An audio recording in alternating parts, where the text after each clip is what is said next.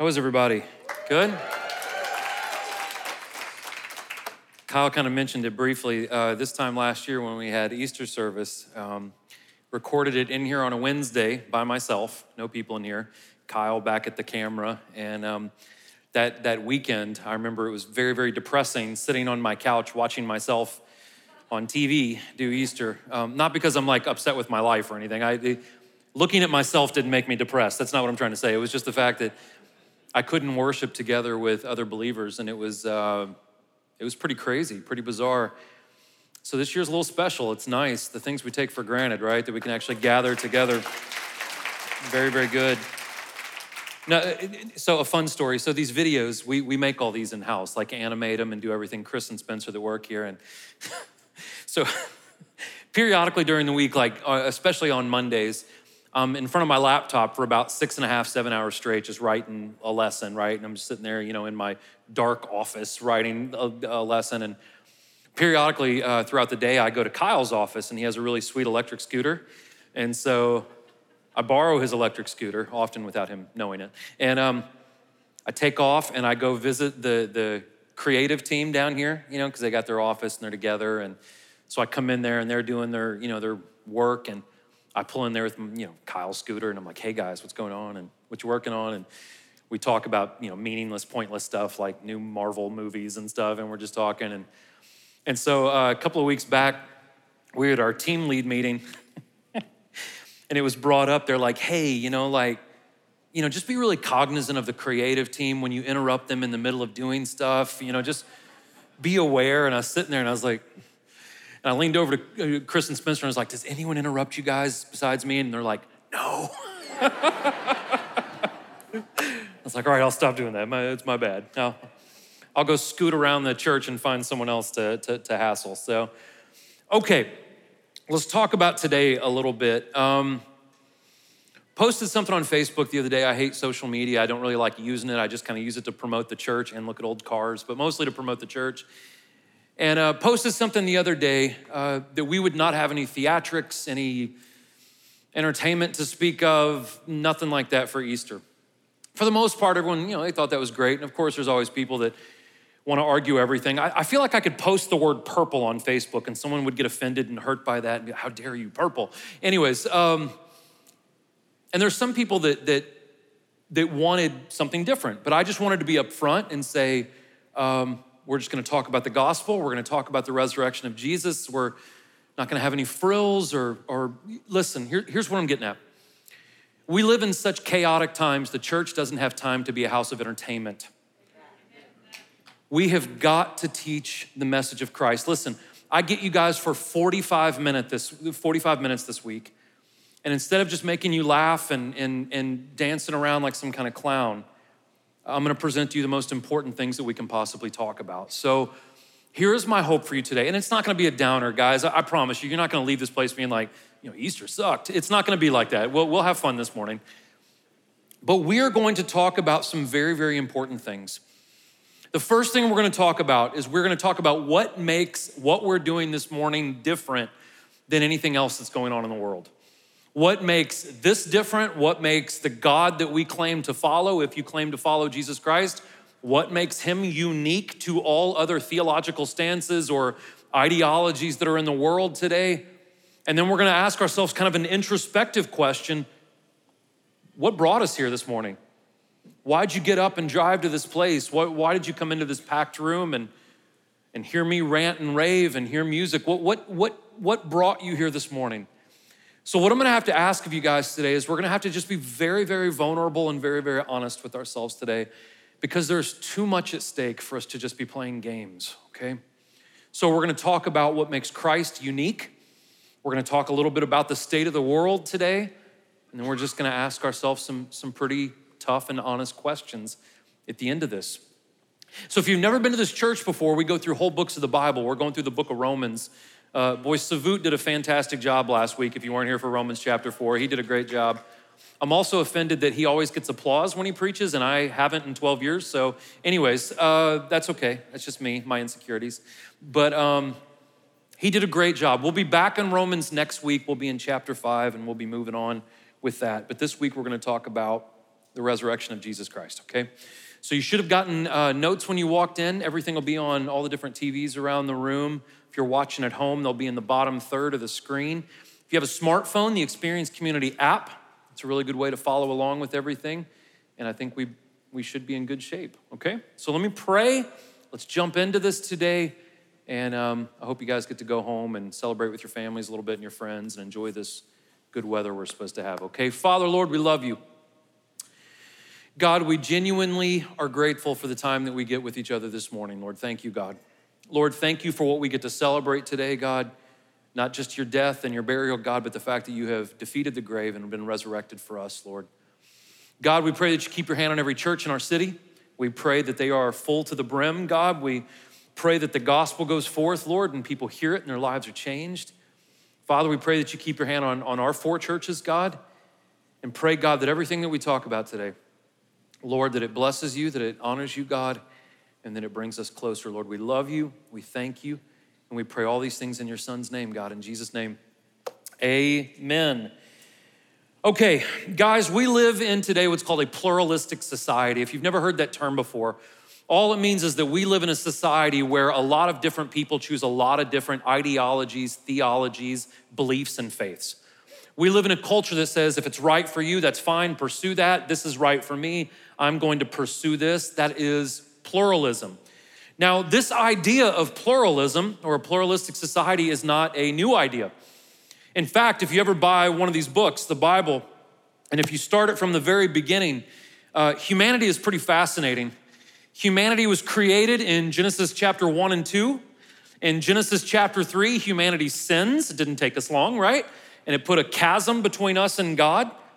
And then by Genesis chapter 6, it says that humanity has gotten so evil, so wicked, right? That the majority of people on planet Earth had started worshiping manufactured gods. There's only one God, so they would start to create new gods. And the reason why they would do this, if you look at the lineage of the first people ever created to chapter 6, it's not a huge difference between the original humans and then these generations that came after them that started creating new gods.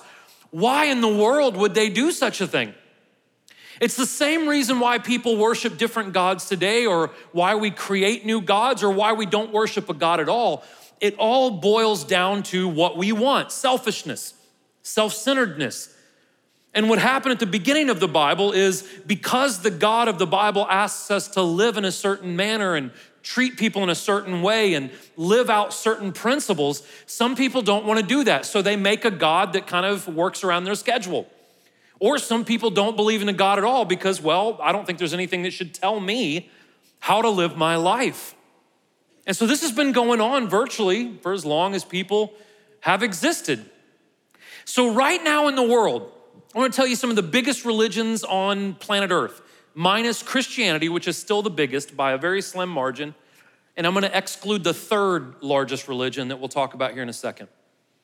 But the other biggest religions, minus Christianity and atheism, right now on planet Earth, comprise 55% of the world's population. You have Islam, and they have the God Allah, which some people will debate is the same God as the Jewish and Christian God. But even if you think that is the same God, which I personally don't, there is some very stark differences and a major missing piece with Islamic theology, and that is a savior. You have Hinduism, and I'm not trying to be mean this morning, but even amongst Hindu scholars, there's debates on how many gods they serve. One end says that they only have 33 gods, only 33 gods. The other end of the spectrum says they have up to 33 million gods, depending on who you ask. You have Buddhism that is non-theistic, which means they don't follow a God. They follow the teachings of a man named Buddha, and they actually teach that believing in a God distracts you from being personally enlightened. And then the fourth largest religion, minus Christianity and atheism, is what's called Chinese traditional religions, which is a kind of a stew of ancestral worship and worshiping immortals and worshiping gods and a blend of Buddhism in all this. But listen, guys, this comprises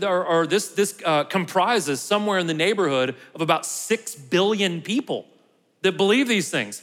That is a huge number of the world's population. So right now, we live in a very pluralistic world. And in our part of the world, Our God is not Krishna or Vishnu or Allah or anything. Our God in the Western world and in the United States is the God of self. Now that may seem crazy, but I'm gonna show you some stats that make this point very, very clear. The third largest group of people on planet Earth right now are called nuns, not N-U-N-E-S or N-U-N-S, N-O-N-E-S, nuns, none of the above. These are people that say when it comes to a belief in something bigger than me, I'm none of the above. I'm an atheist. I don't believe in that. Not only are there 2 billion atheists right now on planet Earth, guys, there's only like 2.4 billion Christians, so there's almost as many atheists as there are Christians on planet Earth right now. Not only are they the third largest group of people, they are the quickest rising, the fastest growing group of people. Now, what has become very disturbing about this belief is this idea of putting ourselves above all other things. This idea has actually entered into the church. This is why the church doesn't teach the Bible the way they used to, because the Bible doesn't put us first, it puts God first. The reason so many churches have become places of entertainment and just having a good time is it's really about me. It's about God serving me. And so what has happened is, even amongst a lot of professing Christians, the idea of self has really become more important than the idea of the true God. That is the God of the Western world. We are the first group of people who have ever existed who have entertained the notion that there is no God. We're the first group to ever do that. And then to the last God that we're going to talk about today, again, there's only one, but you understand what I mean, is the God that we serve, the God that we're here to celebrate. Now, the world would say that there is a problem with Jesus Christ. And the problem that they would bring up originated in the early 20th century by a guy named Percy Graves, who wrote a book called The 16 Crucified Saviors. And the argument that he wrote in this book, which is extremely historically sloppy, so historically sloppy, he claimed that Thor was a crucified savior. Anyways, very historically sloppy, but a lot of atheists still use this book as a reference to say, and there's been so many documentaries like Religulist and Zeitgeist and all these different things that say, well, Jesus was just another crucified savior. But when you actually study history, real history has never taught a religion or an individual like Jesus Christ. It has never been talked about the way that history talks about Jesus Christ. So, you may be asking, well, what in the world makes Jesus different from all the different religions we've talked about already and all the different ideologies and theological standpoints? Well, I'm extremely glad you asked, because I'm gonna show you today what makes what we're doing today so special and so important. The first thing that makes Jesus unique and different is when Jesus came onto the scene, he claimed to be the only God. Now, virtually every major religion that has ever existed since the dawn of time has believed in multiple gods. That's called polytheism. They've believed in a hierarchy of gods and a council of gods. That is minus Islam and Judaism. Those are both called monotheistic. They believe in one God. There's always been, though. That's why when Paul went and spoke to the Greeks and the Romans, it says in 1 Corinthians that when Paul talked to them about Jesus being the only God, the Greeks were like, wait a second, one God? What? It was a stumbling block to them. And so all around Athens, and when he got into Rome and Paul is saying there's one God, that just didn't compute with a lot of people. So here's the thing though, the Bible has always claimed that there's only been one God. Again, if you go back to the very beginning of Genesis chapter 1, it talks about that there is only one God. You know where the Christians get caught in the weeds in the book of Genesis? So many Christians argue about, did God create the heavens and the earth in literal 6 days, or was it over billions of years? And listen, how long it took him to do it is not the point of Genesis 1 and 2. Do you know what the point was of Genesis 1 and 2? When Moses wrote that, it was during a time when people believed in all kinds of gods. The God of the sea, the God of the sun, the God of the moon, the God of the wind, the God of the fields. And the big point with Genesis 1 and 2 is Moses said, no. There wasn't one God for the sea and one God for the air. There was one God that created everything. There was one God that created the ground that you're standing on. One God that created the heavens and the stars and everything around you. There was one God.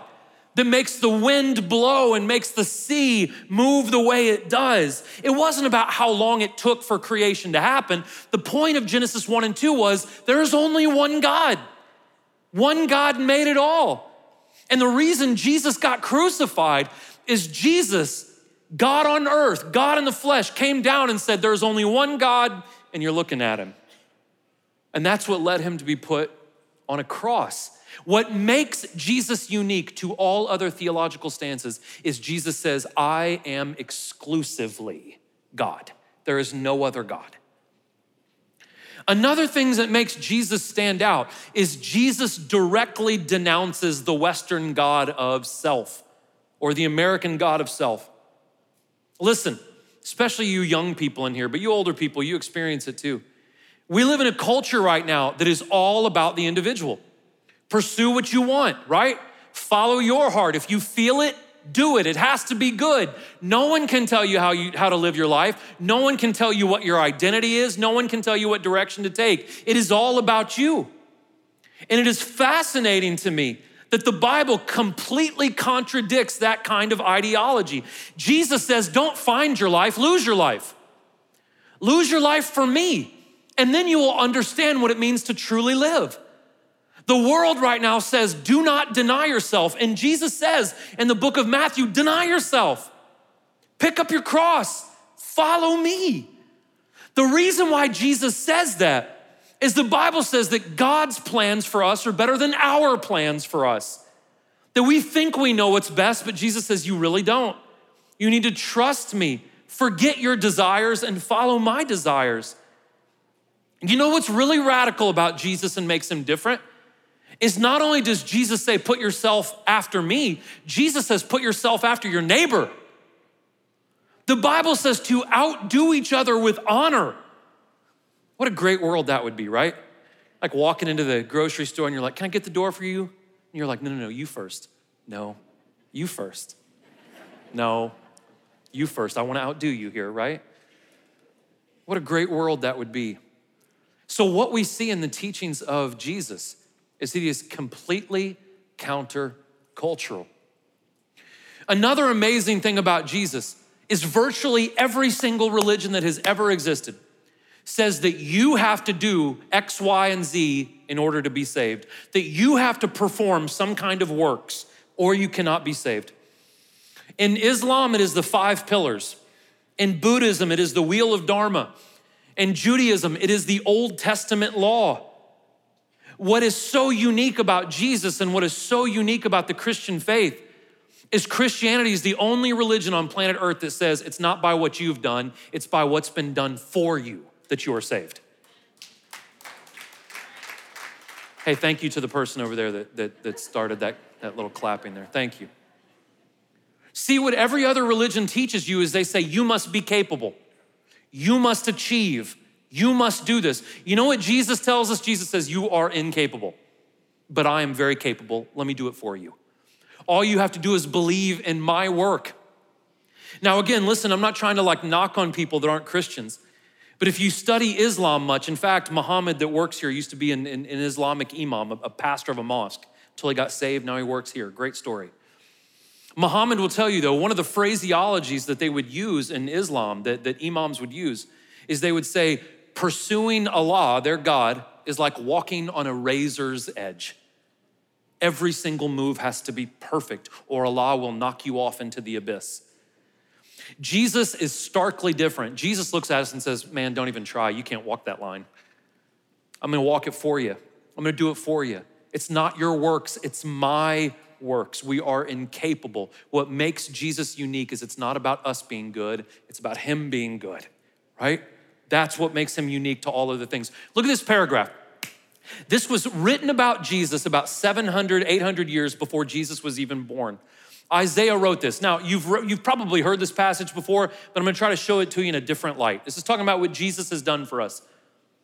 He bore our sickness, he carried our pain, he was pierced because of our rebellion, he was crushed because of our sin, he was punished for our peace, we are healed by his wound, we went astray, we turned away, and the Lord punished Jesus for the iniquity, the sin in us. You know what that paragraph says? You have not done anything good. All you and I have done is sinned and been evil. And the only reason we experience peace is because Jesus did it. The only reason we experience healing is because Jesus did it.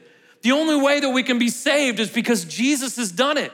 Jesus took the punishment we deserved. We have done nothing. What this chapter in Isaiah says is it's not about your works.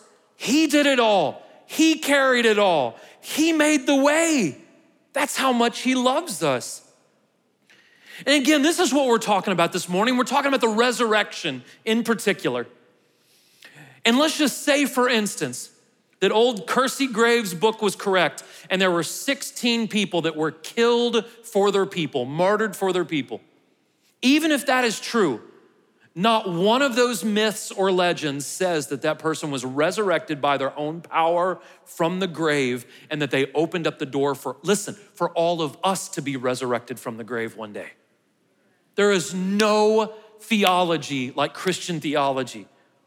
And a belief in this, and a belief that this life is not everything, that there is more to our existence, that it's not about just how attractive we are, how much money we are, how popular we are, but there is a life after this one.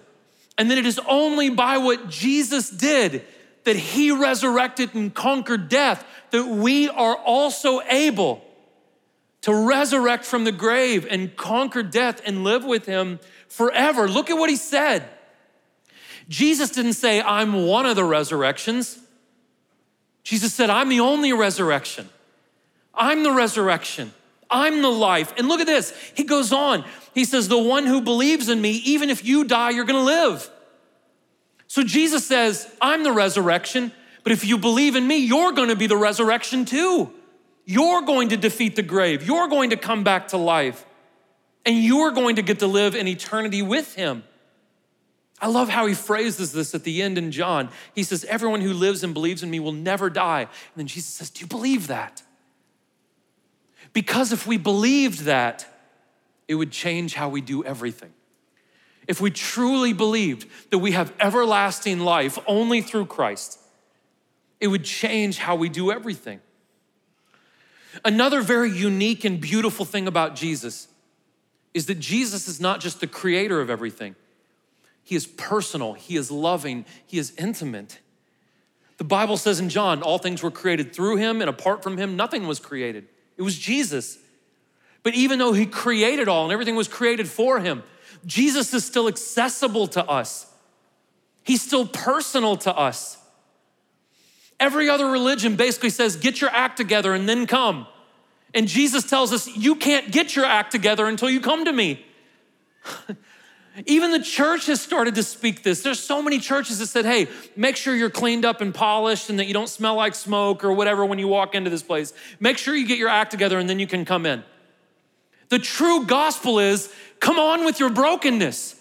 Come on with your lust and your greed and your hatred and your anger. Come on with your sexual struggles. Come on with all your faults and failures and insecurities and lies. Come on with all your darkness, because the only thing that changes that is the light. And so we have to have a place. We have to have a place that is full of the light with the doors open so people that are dark can come in. And so they can be brought into an environment where God changes them.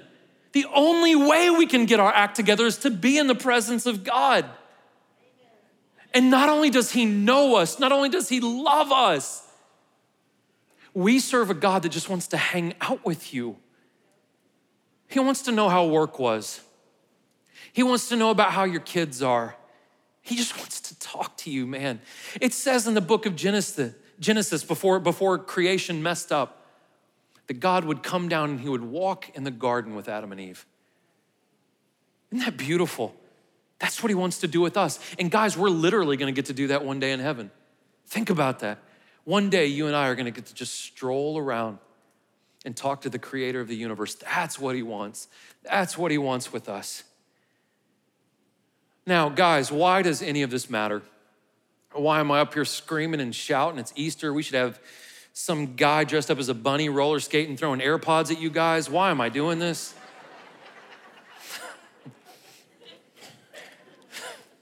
One day I'm gonna do it. just to be goofy, right? But not on Easter. I want to do it on just a random Sunday. Some guy rollerblade, that's even cooler, right? Rollerblade through here. Why does this matter? Why does this matter, guys? Why are we talking about something so serious today?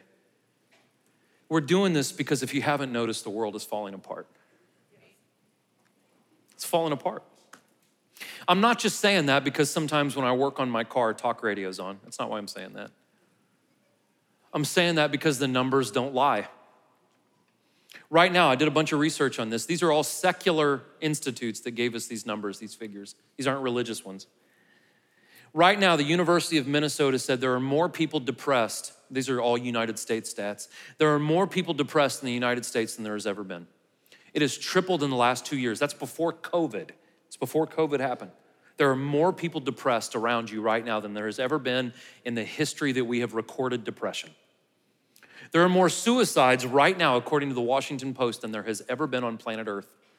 And that's not just young people, right? It's people who are elderly. There are more elderly killing themselves right now than has ever happened before. 50% of all marriages end up in divorce. And now that number has actually gone down, but that's not a positive thing. Do you know what that means? That means that less people are getting married. That means that these 20-somethings who are coming up who saw, and I'm not trying to be mean, their baby boomer parents completely wreck their marriages, a bunch of 20-somethings go, well, I don't even want to participate in that. You know what that stat says? Relationships are worse than they've ever been. 80% of people in the United States are in such debilitating financial crisis that they will never get out of the debt that they are in right now. And hate crimes are at an all-time high, according to NPR. Child and domestic abuse are at record highs, according to the New York Times. Do you know what these stats tell us? Look at this. We have not been more isolated and sad than we are right now. We have never had such broken relationships as we do right now. We have never been in more financial crisis than we are right now, and we have never been more violent than we are right now. Let me show you an interesting thing to compare to that. According to Lifeway Research, isn't it odd right now that as violence and depression and relationships falling apart and bankruptcy, as all those things arise, less and less people believe in the Christian God? Just a little bit more than half of everyone you run into even believe that there is a God right now. That doesn't mean they follow him. They just believe that he exists. Less than 23% of people who claim to be Christians go to church on a regular basis. I get a kick out of all these people who proclaim Christ but go, well, church isn't important.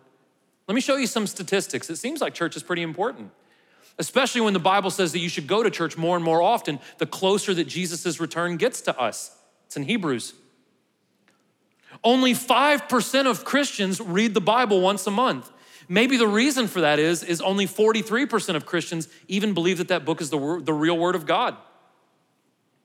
Only 24% of Christians share their faith twice in a year. We wonder why the world is falling apart because Christians don't tell anyone else that Christ is good. Christians are not telling anyone that Christ has transformed their life. There was a really happy fellow the other day. I don't even know who he is. This is one of the luxuries of pastoring a big church. He was on social media, which I hate. He was on social media, posted a picture of another really happy fellow who was bashing, I hate to say his name, Lil Nas. Because Lil Nas has satanic shoes, right? So instead of this pastor being loving and praying for Lil Nas, this pastor, and obviously one of his congregants that doesn't like me very much, said, we need to be calling stuff like this out. Where are other pastors calling this garbage out? And then he said, where is Corey Trimble? I shouldn't have done this, I'm just gonna confess. But I responded. And I said, well, I'm busy loving people that don't know Jesus Christ. I'm busy praying for people that are confused. This is where it gets bad. I'm busy planting churches and spreading the gospel in other counties. And then I said, and where are you? Shouldn't have done it. Listen, don't do that. And my wife goes, let me tell you something. We will not bring people to a God that is loving by hating them and talking bad about them. You know what you need to do? You know what Jesus did with the woman at the well? Pardon my language, those of you that have children in here. He didn't sit down by this woman and be like, man, you're really a slut. You should change. You know what Jesus said? He goes, I have something better than this material thing that is feeding you right now. Jesus said, I have something better for you. And he didn't even call out her sin. She brought it up. She goes, well, the man that I'm with is not my husband. He goes, you're right. You've been with a lot of men. He loved her. He spoke to her kindly. He offered her a better direction. And you know what she did? She took it. And then it says she went to the town where she was from and everyone there took it too. It's amazing what happens because the Bible says that love covers a multitude of sins. It's the way Jesus operated. Jesus wasn't in the game of calling everyone out and making everyone feel like garbage. Jesus said, there is no condemnation in me, right? I came to save you from condemnation. That's what Jesus said. Maybe the reason the world is so dark right now is because people that have the light are not out shedding that light on other people, sharing that light with other people. So why is this important? Why are we doing this today? We're doing it because our ways are failing. Those stats show that. Paul says in Romans 1:22, he says, as they're claiming to be wise, they just become more foolish.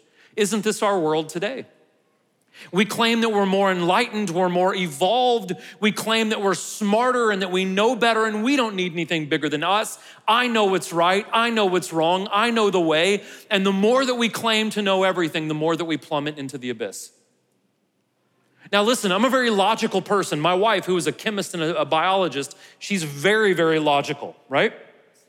Logically speaking, if doing what we want to do all the time and pursuing self, if that's the right answer and it is only leading us to more depression, more suicide, more divorce, more financial crisis, and more violence, logically speaking, if this road keeps taking us to the same destination, logically speaking, shouldn't we try a different road? Shouldn't we try a different direction? Or is the question, have we not fallen on our face hard enough yet? It's coming. It's coming.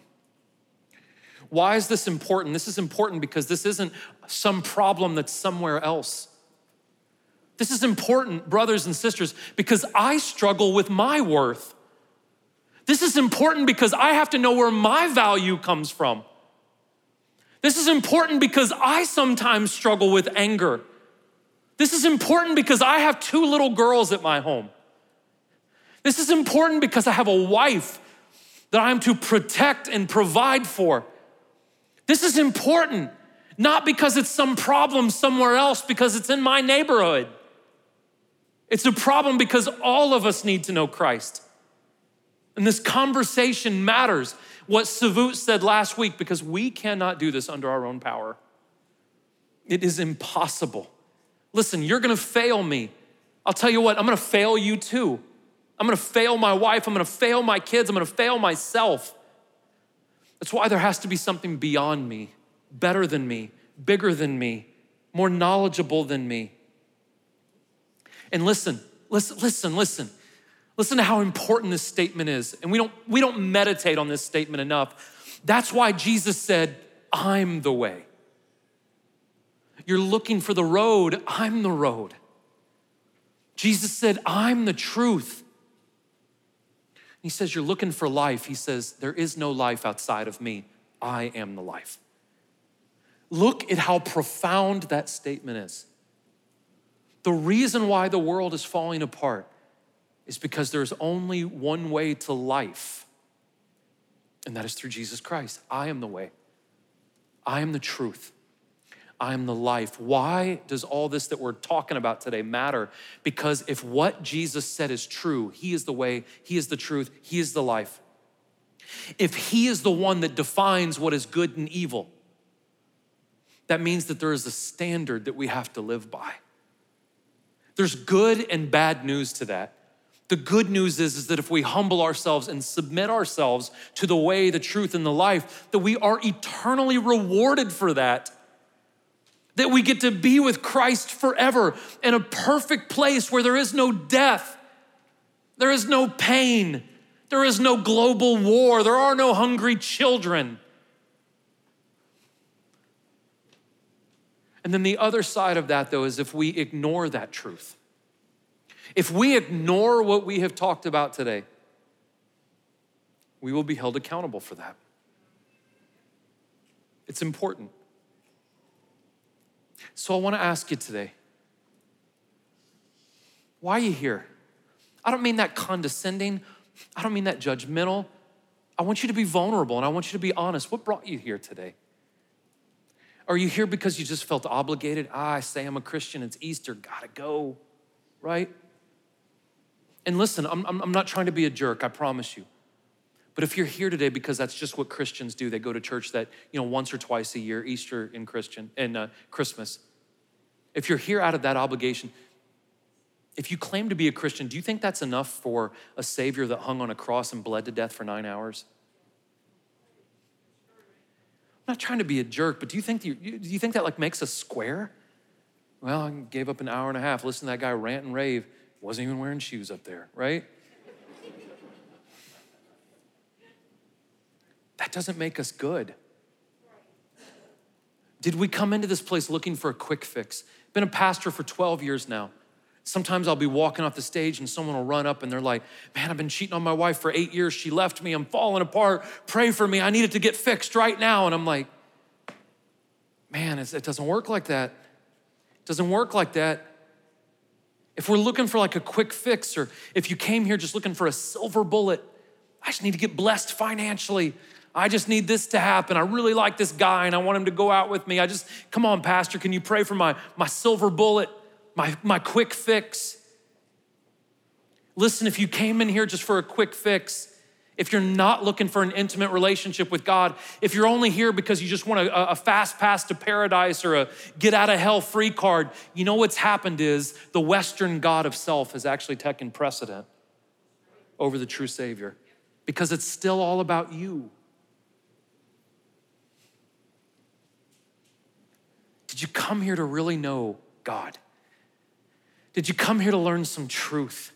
Did you come to dive deeper? What did you come to find?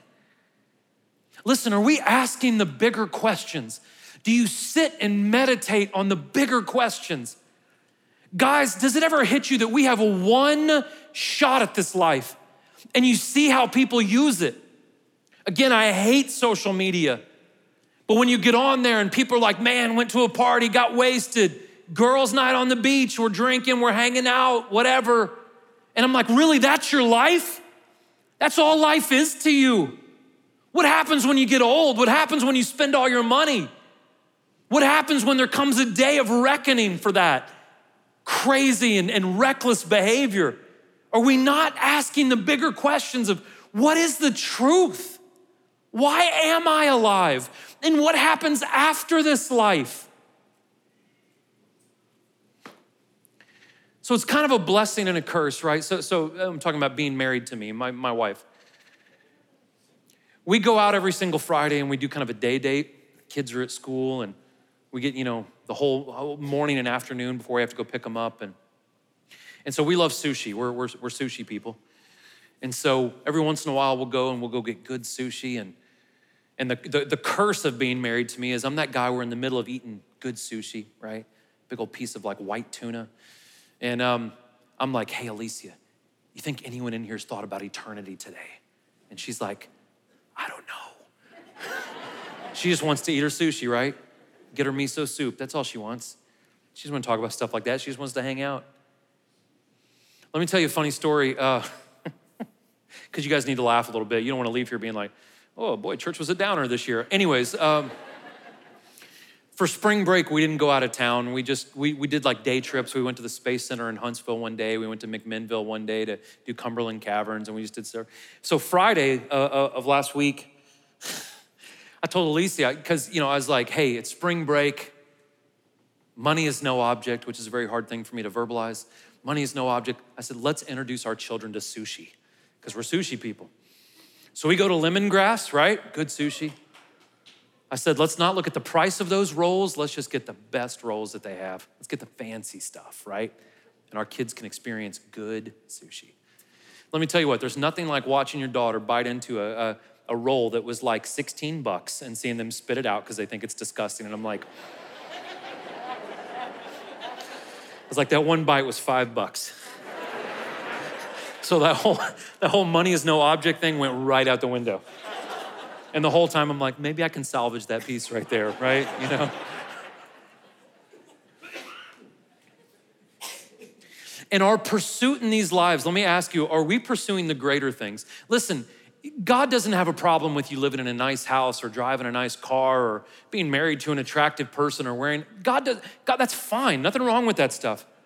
But let me tell you, God wants more for you than just material prosperity. God wants more for you than just popularity and good looks and having nice things. God wants you to experience true love. God wants you to experience peace.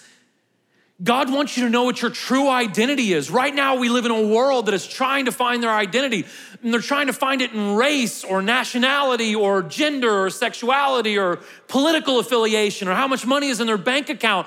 Jesus Christ wants you to know you are the only thing that has ever been created that looks like God. You are made in his image. You're not made in the image of a nation or a color or a political affiliation. You are made in the image of the Creator God.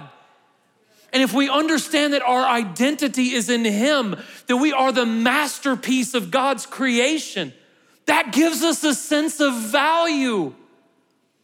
That we don't have to get our affirmation from little hearts and little huggy emojis. Like, our affirmation comes from the fact that we look like God. We're made in his image. We find fulfillment, we find purpose in that. And when we go looking for all of these things in any other direction than Christ, it just yields the results that we talked about earlier: depression, anxiety, divorce, bankruptcy. So what do we do now, guys? What do you do when you walk out of this place? Do I have to wait until next Easter to see you or Christmas? What are we gonna do now? Before you answer this question, there are these series of questions. Let me ask you this. Is pursuing self working? Has pursuing our desires over the desires of God, has that given us the results that we wanted?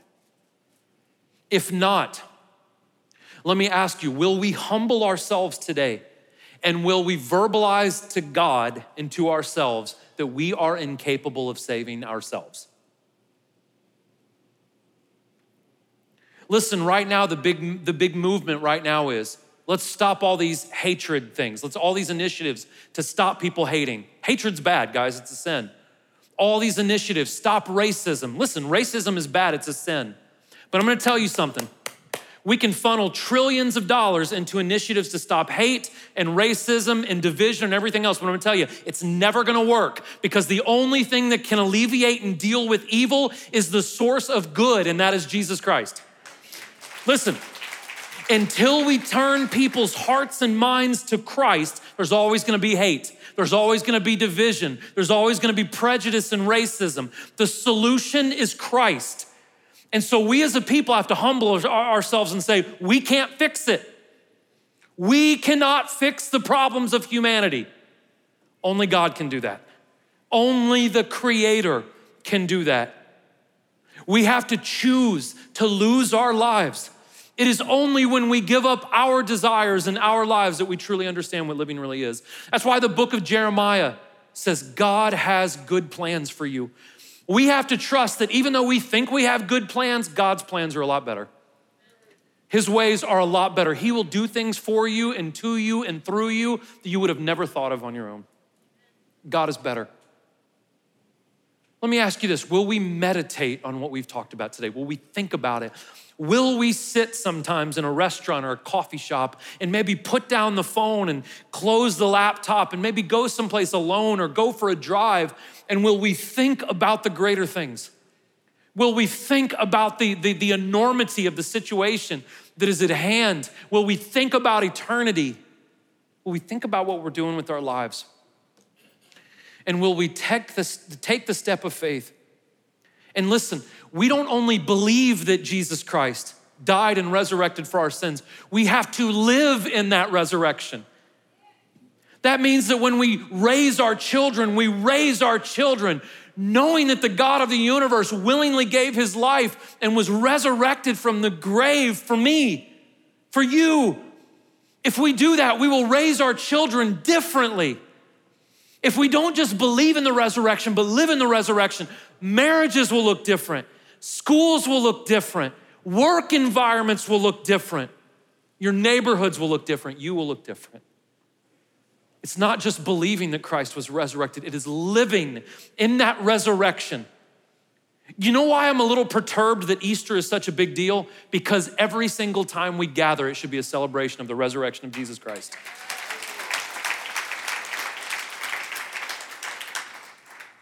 Listen, I don't know why.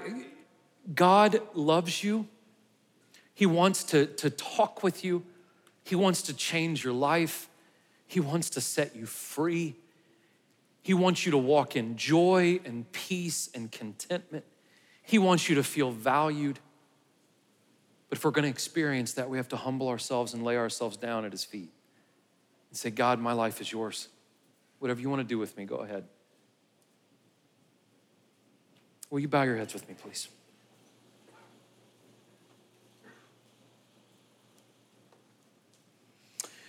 Listen, I'm gonna ask you one more time to do me a favor, and I need you to be really, really vulnerable, okay?